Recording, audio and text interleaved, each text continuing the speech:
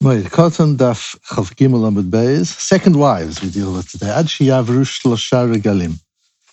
Yesterday we learned about a situation in Avelut where the laws actually have nothing to do with Avelut. We learned about the law of not cutting hair even after shloshim for a parent, and that was not an aspect of Avelut, and the proof was that Yom Tov doesn't interrupt that, whereas Yom Tov interrupts Shiva and Shloshim.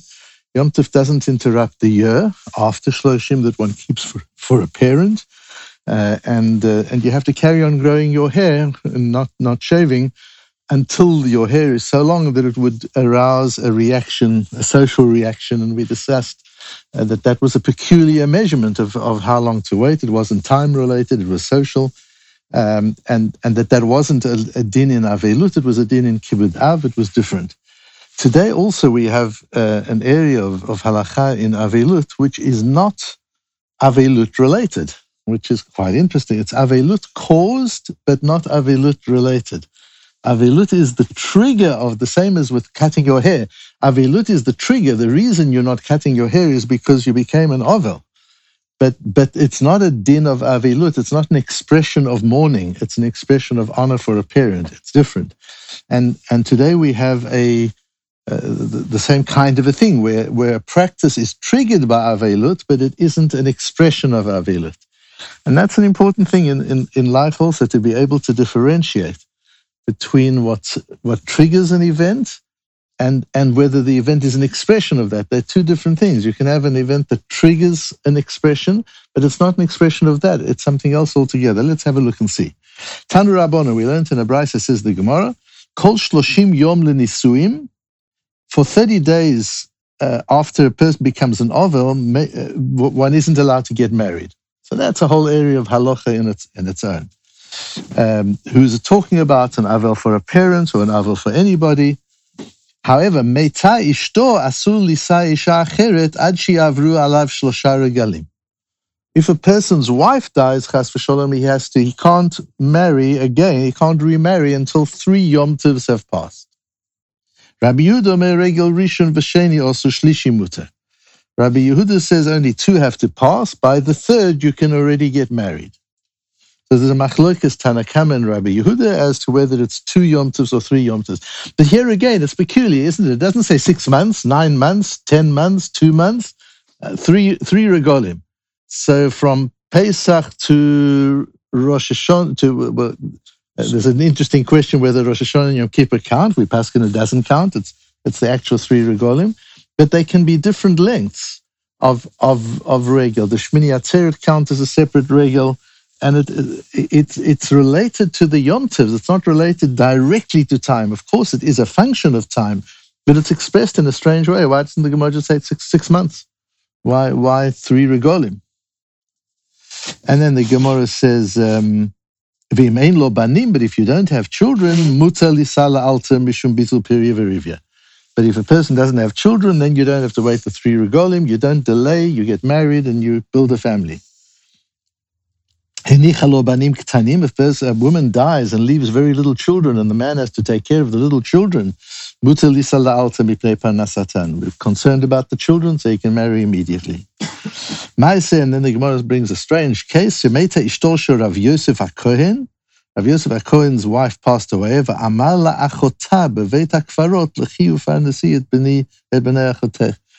He said to his wife's sister,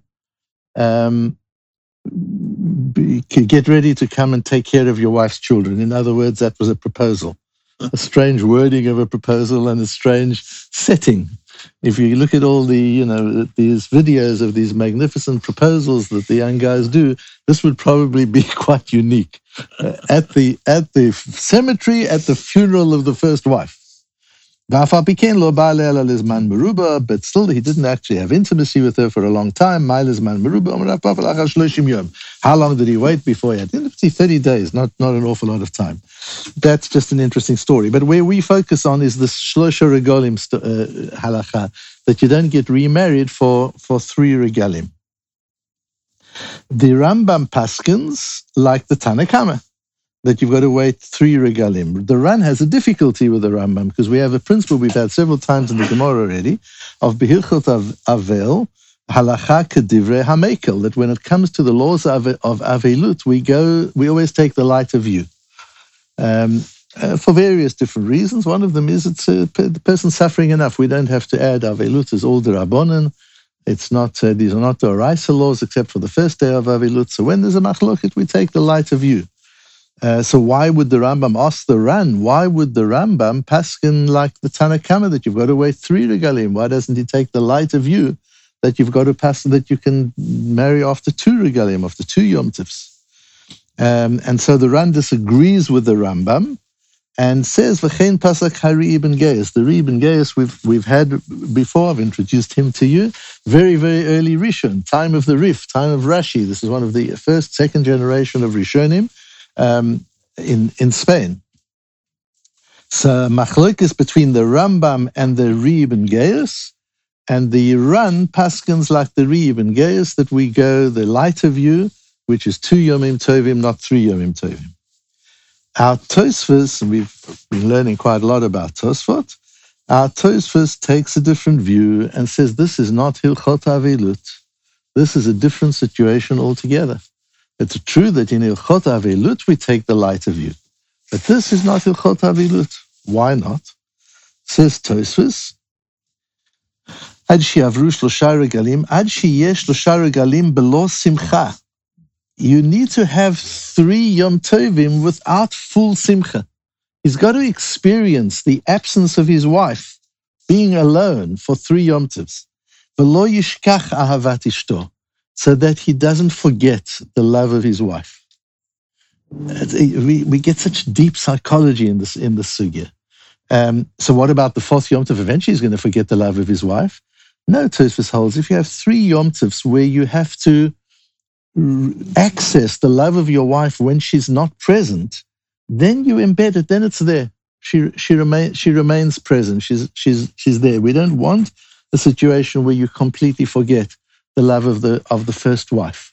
And if you just straight away transition from the first wife to the second wife, and there's no time in between, all these halachas, by the way, we're talking today is about a widower, not a divorcee. They're different. The difference is that in the case of a divorcee, the relationship came to an end. The relationship broke down. And then a new relationship is built. The problem with a widower is the relationship never came to an end. A life came to an end, but the relationship didn't.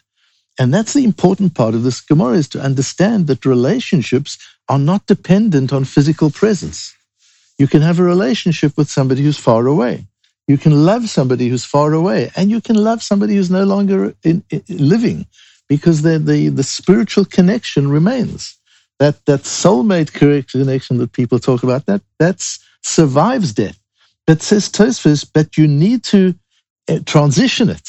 You need to embed it because it's a new kind of relationship. I remember a very important period of time after my father passed away is understanding that it's not at the end of a relationship, it's a different kind of a relationship. And I remember I think many people have had that, one of the hardest things I found right away was I couldn't pick up the phone to him. That was because we lived far away from each other for a while already, so the distance wasn't the thing, the accessibility was the thing. And I had to learn there's a new instrument of access. It's not I can't access him, it's just a phone doesn't work. So you've got to develop new instruments of access. And that's part of what Avelut is to redefine connection. How do you reconnect with somebody who's not physically present? And the Tosfos brings here that we want the person to adjust to this new connection, 3 Yom Tovim, where he's got to relate to his late wife without her being physically present, and then there's a permanence, so to say. Inami, another reason is so that by the time he gets married, he's not thinking of his first wife. So that's like the opposite. On the one hand, you don't want her to be completely forgotten. On the other hand, he can't be in love with her while he's marrying a second one.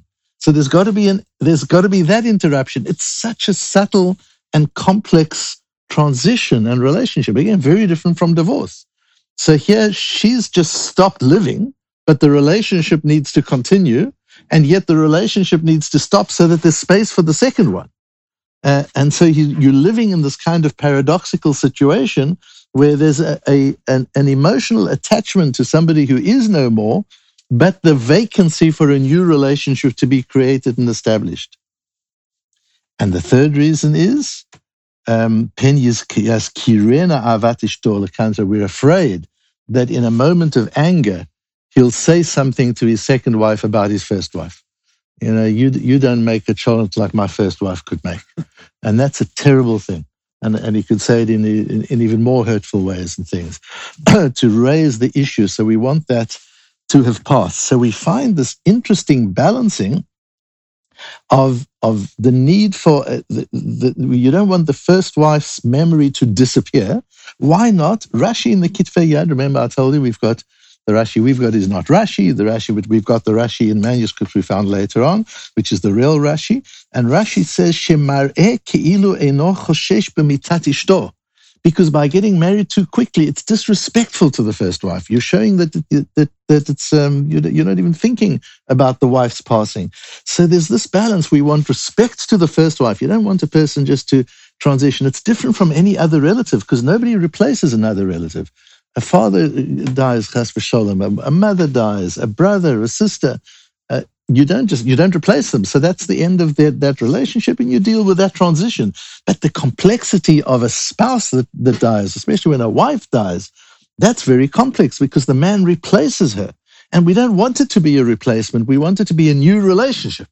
There's a difference between a replacement and a new relationship. And that's what we see in Tosfos.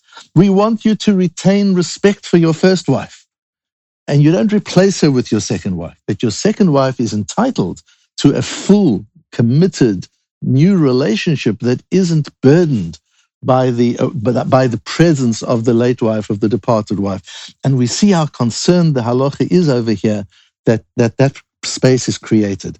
So when we say that the laws of, we don't go lekula here, we don't take the lighter view in laws of Avilut here, because these aren't laws of Avilut, is how Tosfos answers the Ran's Kasha on the Rambam. This is not laws of Avilut, this is laws of marriage. This is not laws of Avilut. And we can go even further than that. What happens if we take the lighter view in the law of Avilut here? We'll end up taking a more severe view for the woman, because that's how it works with Ben Adam Lechaviro. That you might take a light view. It's like Reb Chaim Soloveitchik and others said, if you makil with Hilchot Shabbat when there's life at risk, so it's all very well. You're taking a machmir if you're taking a harder view of Hilchot Shabbat, but you're taking a light view about Hilchot Pikuach Nefesh, saving lives. That there's a balance. Normally, Avilut only affects you, so we take the lighter view with Avilut. But here, if you take the lighter view with Avilut, it impinges on the rights of the second wife.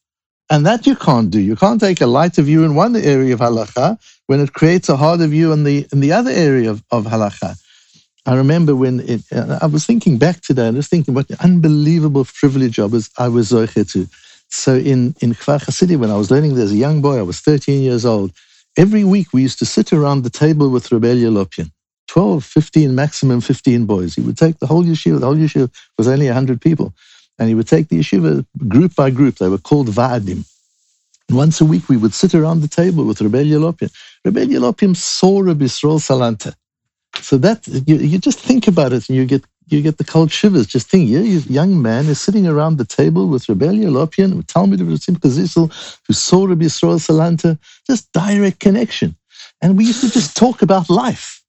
It's something that doesn't even happen in the yeshivas today. Just he used to talk about life. And he talked about the fact, I remember him talking about a young man, a kollel young man, in the yeshiva, because we used to do shiva, we used to do washing our hands. We used to do negavasa next to the bed. It's a bucket of water, and we used to do negavasa. Because you don't rely on the fact that you can walk around the building, because in a yeshiva, it's a dormitory, so the bathroom is a common bathroom. It's considered a different part of the house. And therefore, you need to do negavasa close to your bed, which is what we did. And and he told us as a young man, a cool man who'd recently got married, and things weren't going so well. So to diagnose the problem, Reb Elia said to the young man, "Do you do negavasa next to your bed like you did in yeshiva?" I said, "Of course." I said, "That's the problem. You being machmir on the laws of negovas, of washing your hands. But surely you wake up your wife, you're pouring water there when you wake up. You get up much earlier than she does. Surely you're disturbing her sleep. What right have you got to be a tzaddik at the expense of another person? And that's why your marriage is in trouble, because you're putting your tzidkas. We're not talking about basic halacha. They're cool as that. You don't have to do it right at your bed when you're in your own house. And the idea of being a tzaddik at the expense of another person is something which you don't do. Those are the things he trained us on as young boys sitting around the table. Here, the same thing. You want to be a tzaddik, and you want to, or in this case, if it's not even a question of tzaddik, you want to be makel in the laws of avilut. And so you don't have to wait three regolim, 2 regolim is okay. But you impinge on the rights of the second wife by doing that. That you can't take a halachic stand in one area, which is going to be at the expense of another person. You want to make it at your own expense, that's fine. You want to be a tzaddik, you want to go further than you need to go, that's a wonderful thing, but not at the expense of other people. And the Machzor Vitri was one of the important Talmidim of Rashi, also very, very early, right? It's the Machzor Vitri on Hilchot Tefillah. And this is a tshuva. Simon, you said to me yesterday how exciting it is to see the Baalei Tosfos all coming together and communicating with each other and sending letters to one another, and all comes alive. This in the Machzor Vitri is a tshuva of Rabbeinu Yaakov Bereb Meir. That's the Rabbeinu Tam, which is Rashi's grandson, writing to Rabbeinu Yosef. So the Machzor Vitri, who's Rashi's Mechutin and Rashi's Talmid, writes the Machzor Vitri, includes in it a tshuva that Rabbeinu Tam wrote to Rabbeinu Yosef about this thing. And in the comment he says, V'zivug sheni tzarich chizuk. A second marriage needs reinforcement. You can't just treat it like a first marriage. A first marriage, everybody's excited, they come together, there's no baggage.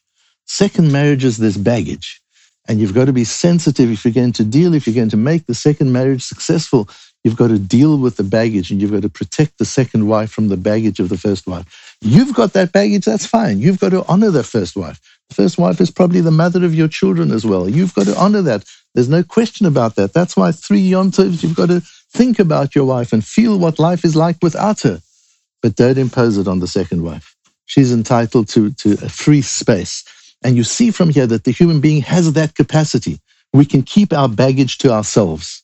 We don't have to throw our baggage on others. We say, throw your baggage on Hashem. You want to throw baggage on somebody else? Throw it on Hashem. Put your tzoros on Hashem. Talk your heart out to Hashem. You put your worries on Hashem's back. He can take care of it.